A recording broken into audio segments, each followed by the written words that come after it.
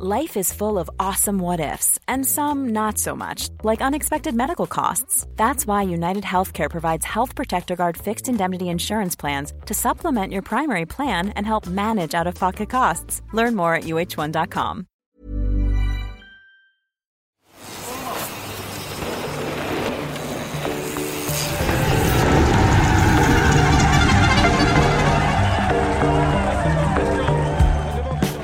We're taking a break before the Giro d'Italia on the Bradley Wiggins Show, but to tide you over until the return of Grand Tour racing, here's an episode of Eurosport's cycling history podcast, Recycle, on the man Brad went toe-to-toe with. Lance Armstrong's crash and fight back for victory on Luz Ardiden in the 2003 Tour de France.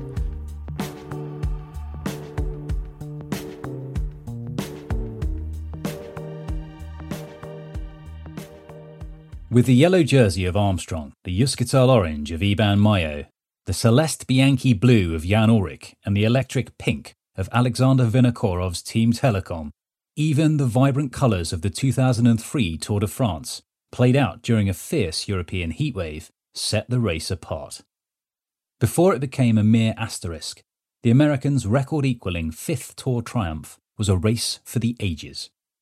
It was the hardest fought of Armstrong's GC wins, and one equally filled with intrigue and controversy. Stage 15 to Luz Ardiden was, in particular, according to author Richard Moore, arguably the most dramatic and important single stage in his 7 tours. Even before the peloton rolled out of Bagnères de Bigorre that morning, for the third successive day in the Pyrenees, the defending champion had been racked by tensions and doubt. Armstrong, then 31, had bounced back from illness, overcome numerous mechanical glitches, and even dodged a tumbling rival on a sinuous descent. Narrowly avoiding a ditch and disaster, he briefly turned the Tour into a cyclocross event when he was forced to scythe through a field before rejoining the race. With the mercury rising above the 30-degree mark, Armstrong entered the Queen stage of the race with a sense of precariousness unknown to him since his first comeback win in 1999.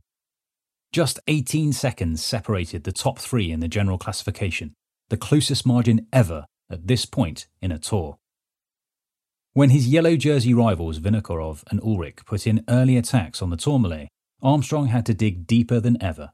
Back in control, and with Mayo clinging to his wheel, he attacked on the final climb, only to collapse to the floor after snaring his handlebars on a young spectator's bag.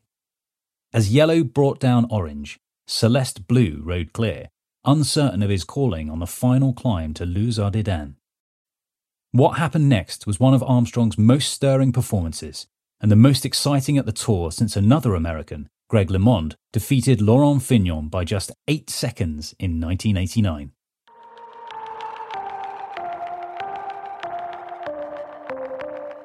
The extra spice behind the tangle of bikes that sent Armstrong and Basque climber Mayo sprawling on Luz Ardiden had its origins in the confrontation between the pair at the Critérium du Dauphiné earlier that summer. The Dauphiné was Armstrong's pre-tour rendezvous of choice, and he led the race that year after winning the Stage 3 time trial. His biggest threat came from the unpredictable and erratic Mayo, a rider whom Armstrong disliked, famously describing him as that little punk. In Richard Moore's book Étape, written well after Armstrong's empire had come crumbling down, the American told the British journalist that, "We were all sort of dirty, but I viewed Mayo as being a lot dirtier than us." Armstrong always knew where he stood with Ullrich, a cargo ship of a rider who relied on buckets of coal, brute force and those trademark metronomic surges in the big ring. But Mayo was different. Lithe and enigmatic, the Spaniard was a jack-in-the-box. Persistent as a fly, yet prone to implosion, Mayo revelled in explosive attacks on the element of surprise. Like Forrest Gump's box of chocolates, you never knew what you were going to get. While in yellow in the Dauphiné, Armstrong crashed badly but refused to give up because Mayo was breathing down his neck in second place. His dislike of the Euskaltel rider was so intense that he couldn't bear gifting him the overall victory by pulling out. "So I stayed in," Armstrong told Moore during a round of golf. "And he kept attacking me hard on the Galibier, and it just killed me to stay with him. But I wasn't going to let this little punk win." When Armstrong caught Maillot on the Galibier on the penultimate stage, he gave him the look, which he'd famously used to intimidate Ulrich on Alpe d'Huez in the 2001 Tour. A day later, on the final stage, Armstrong couldn't resist riding up to Maillot and saying, "Iban, can't you go a bit harder than that?" It was a question he repeated after closing down every attack his rival put in, a question that, a month later at the Tour, he'd probably regret asking. Armstrong ended up winning the Dauphiné, but at a huge mental and physical cost. "It took too much out of me," he told Moore. "I had 2 weeks between the Dauphiné and the Tour, and I just didn't recover. I came into the Tour behind and tired and depleted."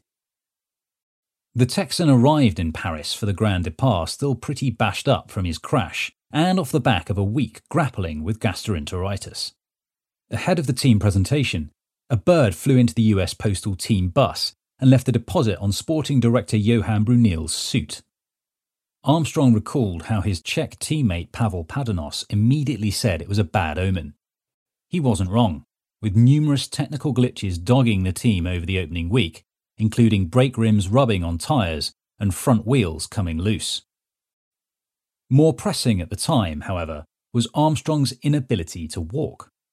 Owing to new shoes and a problem with his cleats, his hip was giving him additional jip, and his leg totally seized up ahead of the prologue. He still managed a solid 7th place, but he could barely walk without a limp, and his bid for a 5th Tour win had got off to a stuttering start.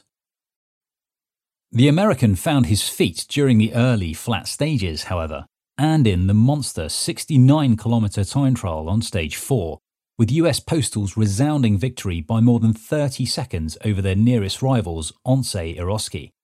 It moved Armstrong up to 2nd place and saw Postal riders occupying the top 8 places on GC, with Colombia's Victor Hugo Peña in yellow. It all seemed like business as usual for Brunel's boys. A splendid solo win for Richard Virenque at Morzine in the first stage in the Alps saw the Frenchman take the race lead as the favourites marked each other out. Then came stage 8 and Alpe d'Huez, where that man Maillot came into his own, soloing to victory by more than 2 minutes on Armstrong, who made do with the yellow jersey. The sweltering switchbacks took their toll on Ulrich, however, the German juggernaut wilting in the heat and coming in nearly a minute and a half down on the American. Stage 9 to Gap gave us the moment that Armstrong's dreams could have ended up in a ditch. Shadowing Joseba Berlocchi on the treacherous final descent of the Côte de la Rochette, Armstrong was forced off the road on a tight hairpin after the Spaniard hit the deck at top speed, his front tyre exploding in the melted tarmac. Armstrong somehow managed to pick a gap between a lingering gendarme and a roadside ditch before cutting across a parched field with a bit of impromptu cyclocross in order to rejoin the road after the bend. As Moore says in Etape, "It was an incident that encapsulated Armstrong's good fortune and skill, an extraordinary near miss and an equally extraordinary demonstration of improvisation, not to mention bike handling ability." Berlocchi, however, was not so lucky. 3rd in 2001 and 2nd in 2002, the Once rider looked even stronger in 2003. But the horrific crash saw him fracture his femur in 2 places and break both his elbow and wrist. He left the Tour in tears in the back of an ambulance. He would never again be the same rider. The incident took place just 4 kilometres from the finish, with the pair in hot pursuit of the Kazakh livewire Vinokourov, who held on for a victory that put him into 2nd place in the standings, 21 seconds down on the Texan. It was Armstrong's 3rd near miss of the race. "I was very afraid, and I was very lucky," he later admitted. He even avoided a penalty, despite breaking Article 18 of the Tour's rules, which forbids taking shortcuts from the official course. The next GC showdown was not until the 47-kilometre individual time trial from Gaillac to Cap de Couvert, where Ulrich came roaring back into contention. Having survived Alpe d'Huez, the German pulverised the field across the Tarn landscape and under a scorching sun. Speaking after the 2003 Tour, Armstrong described his off day as a moment of intense suffering, the likes of which I've experienced very rarely in my career. I was at the bottom of a deep hole. Usually so adept against the clock, the frazzled Texan conceded a whopping 1 minute and 36 seconds to his rival as Ulrich rode himself to within 34 seconds of the race lead. When I heard Ulrich's time, I said to myself, the tour's over. At that moment, I was in crisis, a deep crisis, almost giving up. Things would get worse for the American. The next day at the ski resort of Aix-Trois-Domaines, on the first stage in the Pyrenees, Armstrong lost another 7 seconds and 12 bonus seconds to Ulrich, who now trailed the yellow jersey by just 15 seconds. Armstrong told reporters that something is not clicking. The same could be said of the following day's stage 14 to Ludanville, where Armstrong conceded more time to both Mayo and Vinokourov, who was now 18 seconds down on GC. With Ulrich still at 15 seconds, it was the tightest virtual podium the Tour has ever seen entering the final week. It looked like everything would come down to the final day in the Pyrenees, the race's 159.5 long Queen stage, which featured the Col d'Aspin and the mighty Tourmalet ahead of the final slog to Luz Ardiden. In an unprecedented scenario for the American, he entered the final week with both Ulrich and Vinokourov within touching distance of his crown. Then, something happened ahead of the stage 15 start in Bagnères de Bigorre that made Armstrong's blood boil.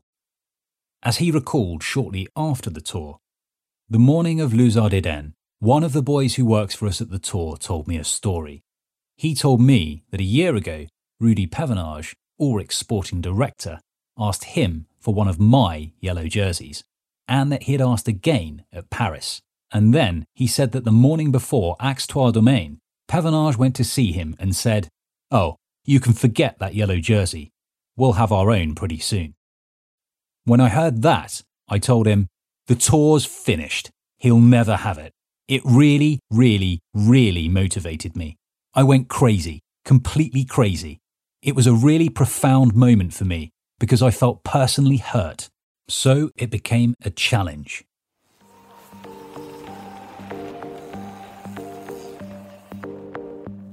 And so to the fateful day. The remaining 151 riders rolled out of Bagnères de Bigorre after a minute's silence to commemorate Laurie Aus, the AG2R rider who had been killed by a drunk driver the day before while out training near his home in Estonia. An early move of 15 riders, including 4 AG2R riders, went clear after 15 kilometres, but they were reeled in soon after Sylvain Chavanel of La Boulangère and Santiago Botero of Team Telecom edged clear on the succession of leg-stretching 4th category climbs that preceded the high mountains. The leading duo crested the summit of the Col d'Aspin with almost 6 minutes on a single chasing rider and slightly more than 9 minutes on the main pack, led over the top by Veronk to consolidate his grip on the polka dot jersey. Riding his third Tour, Chavanel had finished third in Morzine the day Veronk had gone into yellow with his swashbuckling solo attack. The 24-year-old was one of the rising stars of French cycling, and he had the courage, or foolhardiness, to shed his Colombian colleague at the base of the Col du Tourmalet. Thousands of lively Basque fans, most kitted out in orange and flying the red and green Basque flag, had flocked to the legendary peak to support their man Mayo. The mercurial climber had already won on Dutch Mountain and was up to 5th place on GC, albeit 4 minutes and 37 seconds down on the American rider who couldn't stand him. If Chavanel was able to fight through these crazed fans to secure the Souvenir Jacques Godet for being the first over the Tourmalet, the real battle had kicked off further down the mountain, and what they saw pleased those Basque fans aplenty. It was Vinokourov who made the first move on the Tourmalet, dancing clear with an early attack that was quickly closed down by Armstrong. But then a dig from Mayo and a series of grinding accelerations from Ulrich put Armstrong under the cosh. Measuring his efforts, Armstrong allowed Ulrich to go clear, doing enough to keep the gap at around 50 metres in the heat and haze of the Pyrenean cauldron. Speaking to Moore, Mayo recalled the flurry of activity. I attacked, then Ulrich came across and went for it. Then there was Heimar Zubeldia and Armstrong behind. At one point, Ulrich was ahead. Then Armstrong was 50 metres back. Then me another 50 metres back. Then Zubeldia. I remember thinking, Ulrich should stop. Finally, he did, and the four of us joined together. For his part, Armstrong felt Ulrich had gone away too early, what with there being more than 40 kilometres remaining, including the long descent and final climb. So he kept his rival dangling, revelling in the idea that Ulrich might be digging his own grave.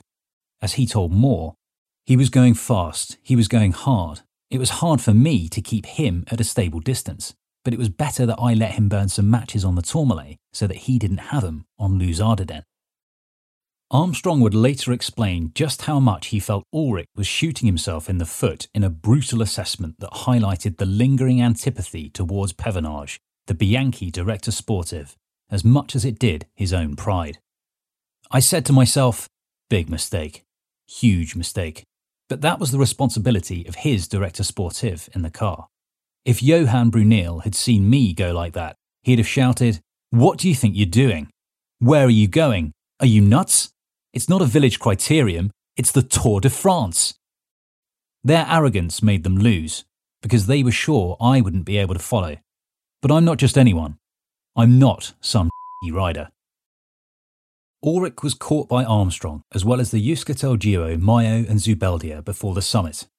The quartet broke through the clouds and into the sun in the next valley before Armstrong and Ulrich eased up, much to the annoyance of Mayo, opening the door to the other chasers, the likes of Vinokourov, Ivan Basso, Tyler Hamilton, Carlos Sastre and Christophe Moreau.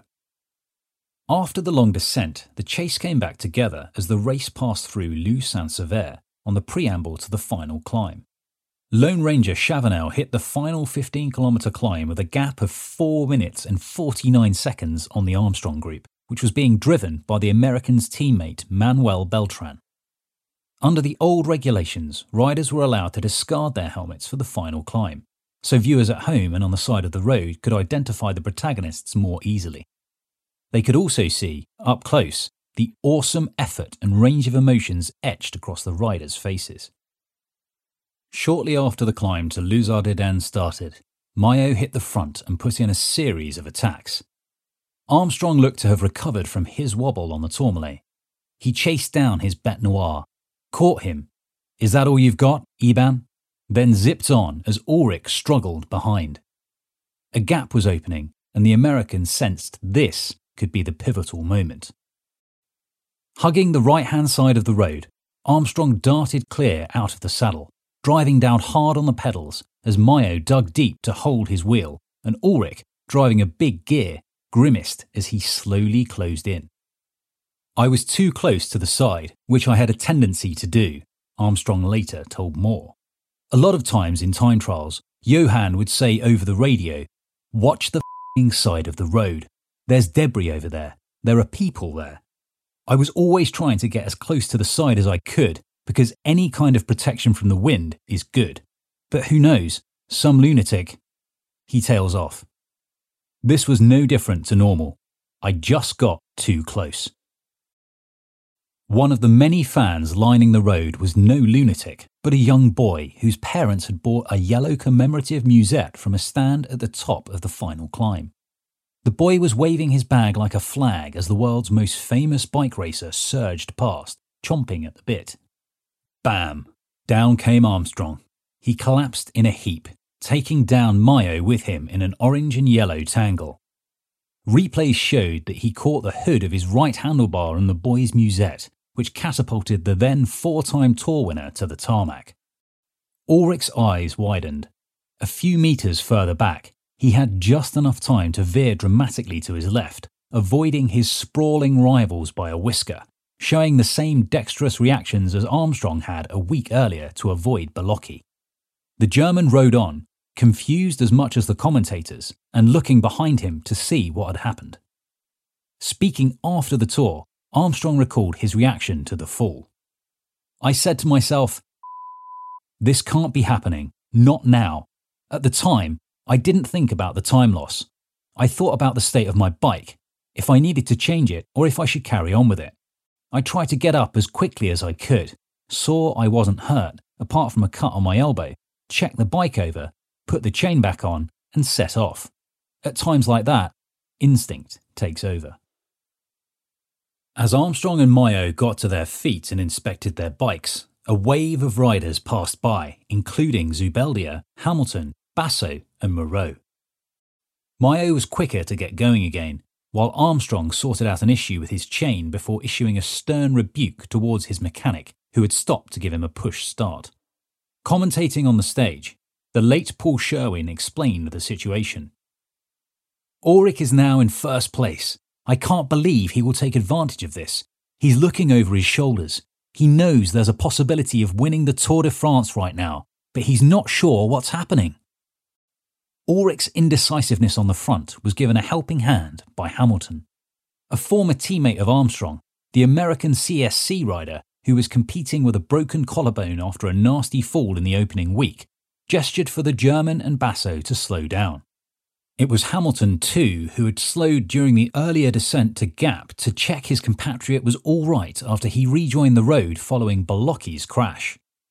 If it was widely held that Hamilton's actions were inspired by a sense of fair play to honour cycling's unwritten rules, Mayo had another theory. Speaking to Moore, the climber later said, "I was up the quickest and rejoined the group ahead of Armstrong, and Hamilton was there, saying we should wait for Armstrong. Hamilton wasn't on a good day. That's my impression." After the stage, Ulrich claimed he had been correct not to attack following the incident. Armstrong, at least initially, was appreciative of his rival's reaction, saying it was the gesture of a gentleman. "I'm really grateful for Jan for remembering my gesture of 2 years ago," he said, referring to the time he had slowed down for Ulrich when he crashed on the descent of the Col de Peyresourde in the 2001 Tour. "What goes around comes around," Armstrong added. But after studying the footage of the crash much later on, Armstrong could not resist criticising Ulrich for his indecision and the fact that it took Hamilton's intervention for the German to take his foot off the gas. As Moore elaborates, Armstrong believed most, if not all, of his rivals were doping. That was okay. Taking advantage of a rival's misfortune on the road, however, was not. There was, after all, honour among thieves.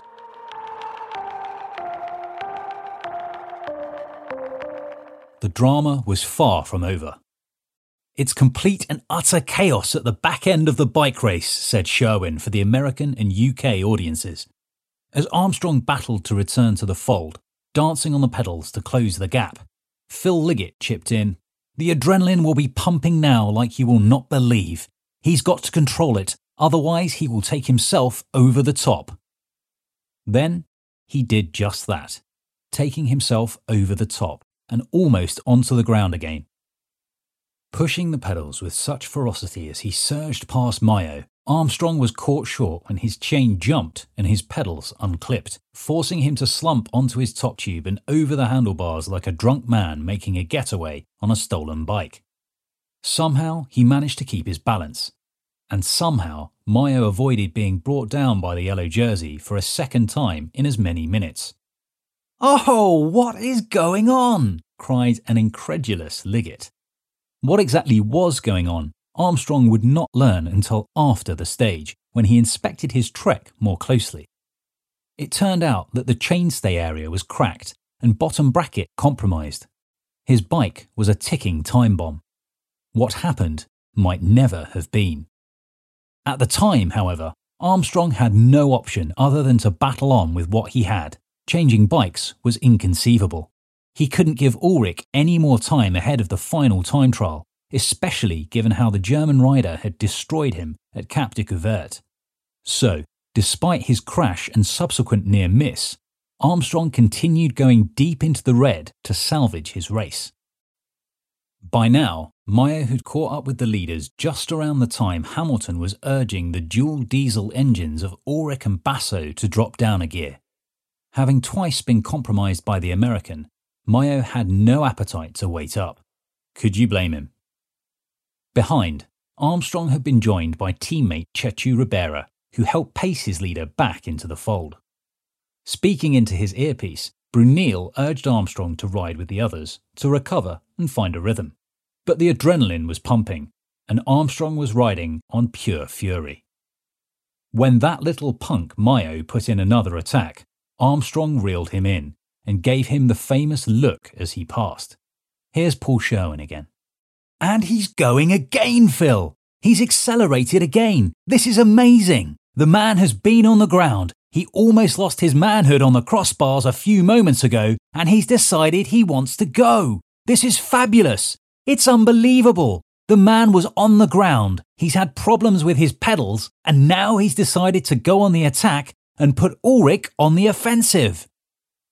With Mayo dropping back, Armstrong continued in pursuit of the only man left up the road, Sylvain Chavanel. He pushed his glasses onto the top of his head, revealing a crazed glare. His yellow jersey scuffed and his bloody elbow grazed, the Texan's face was a picture of angry determination. My attack was made in desperation, Armstrong later explained. I felt a huge rush of adrenaline. I said to myself, Lance, if you want to win the Tour, you better attack. Unable to keep up, Mayo was swallowed up by the Ulrich group. Because the German rider trailed Armstrong by just 15 seconds on GC, it was left to Ulrich to do all the work. With his helmet off, his weather-beaten brow, pained face and the hoop earring in his left ear were all the more visible. He was compelled to do all the chasing, sandbagged by the likes of Hamilton, Basso and the Basques. The last man standing from the break, Chavanel's 4-minute gap had vanished over the course of the climb. Having spent 120 kilometres on the front, the Frenchman was caught with just 4.5 kilometres remaining. The turbocharged Armstrong tapping his colleague on his flank as he blew past. That evening, Chavanel, after finishing 10th on the stage, would tell French television, "It's true that I believed I could win at one point, but when I heard that it was Armstrong leading the chase behind, well, 4 minutes disappears fast. I turned and could see him coming. He gave me a tap as he passed, which I thought was nice. He didn't say anything. He didn't have the time, given the fury he was in." No rest for the wicked. Armstrong continued to bury himself all the way to the line, which was met with the kind of lunge you'd expect in a sprint finish, and no celebration whatsoever. Having contributed little to the chase, Mayo, despite being minutes down on GC, pointedly outkicked Ulrich for second place, 40 seconds in arrears. Zubeldia was fourth, ahead of Moreau, Basso and Hamilton, with Vinokourov 2 minutes back and Ribera completing the top 10 with the gutsy Chavanel. Victory, plucked from the jaws of catastrophe, increased Armstrong's lead to 1 minute and 7 seconds over Ulrich, giving him a vital cushion ahead of the deciding time trial. And, if the American looked like a man possessed on the bike, then his frenzy continued long after the stage was over. That evening, instead of taking a private car to the team hotel, a jubilant Armstrong boarded the bus with the US Postal Squad. It was the most euphoric day for Lance since I've known him, his teammate Victor Hugo Peña told Richard Moore. I've seen him happy before, but never like this. He stormed up and down the aisle, punching seats and shouting, "No one trains like me. No one rides like me. This jersey's mine. I live for this jersey. It's my life. No one's taking it away from me while I'm around. This jersey's mine." Speaking to reporters that night, Armstrong enigmatically said, "This has been a tour of too many problems, too many close calls, too many near misses. I just wish the problems would stop. Many of the problems I haven't discussed, but there have been a lot of strange things that happened that I need to stop having. Some of them were evident, like the stage to gap. Other things were not talked about. It's been a very odd, crisis-filled tour, but it was a good day today." So, what happened next?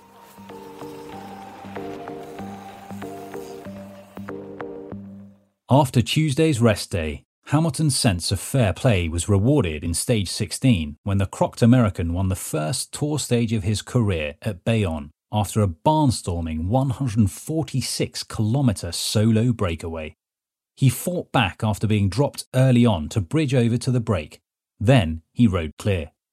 This was followed by 2 transitional stages ahead of the 49-kilometre time trial from Pornic to Nantes. After 3 weeks of stifling heat, the heavens opened for the race against the clock. That didn't stop Ulrich gaining 6 seconds on Armstrong over the first 2 kilometres. But if that put the German on course to seize the yellow jersey from his rival's shoulders, his continued risk-taking in slippery conditions finally caught up with him when Ulrich skidded on a roundabout and slid into a hay bale barrier. Ulrich dropped to 4th, 11 seconds down on Armstrong, as Britain's David Miller took the spoils by 9 seconds on the resurgent Hamilton. A tour that, ahead of that fateful stage to Luz Ardiden, was the closest ever, ended with Armstrong celebrating in the streets of Paris with a gap of 1 minute and 1 second over his closest adversary. Kazakhstan's Vinokourov completed the final podium more than 4 minutes down, while Hamilton finished a career-high 4th. Mayo's inability to race against the clock saw the Euskaltel rider miss out on a top 5 finish. He came in 6th, behind his teammate and compatriot Zubeldia. Armstrong's victory in the world's biggest bike race saw him join Jacques Anquetil, Eddy Merckx, Bernardino and Miguel Indurain in the exclusive 5-time Tour Winners' Club.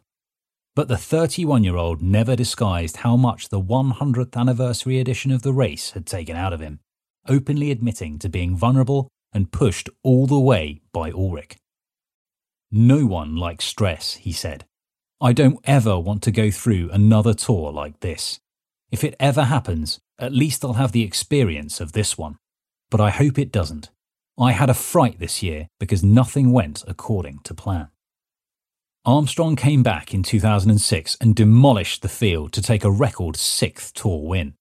His closest challenger was T-Mobile's Andreas Kloden, who came home 6 minutes down, while Ulrich could manage only 4th. A 7th victory, this time over Basso and by almost 5 minutes, came a year later, promptly followed by the American's retirement. We all know what happened next.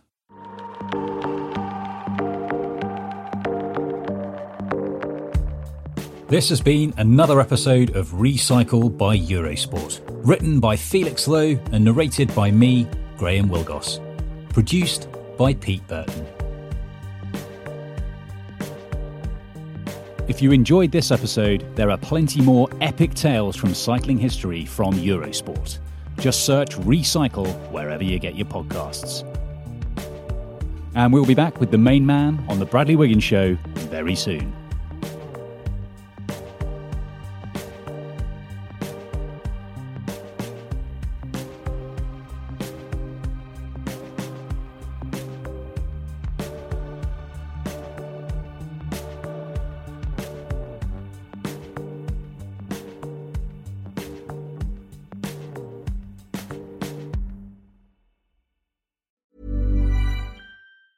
Ever catch yourself eating the same flavorless dinner 3 days in a row? Dreaming of something better? Well, HelloFresh is your guilt-free dream come true, baby. It's me, Keke Palmer.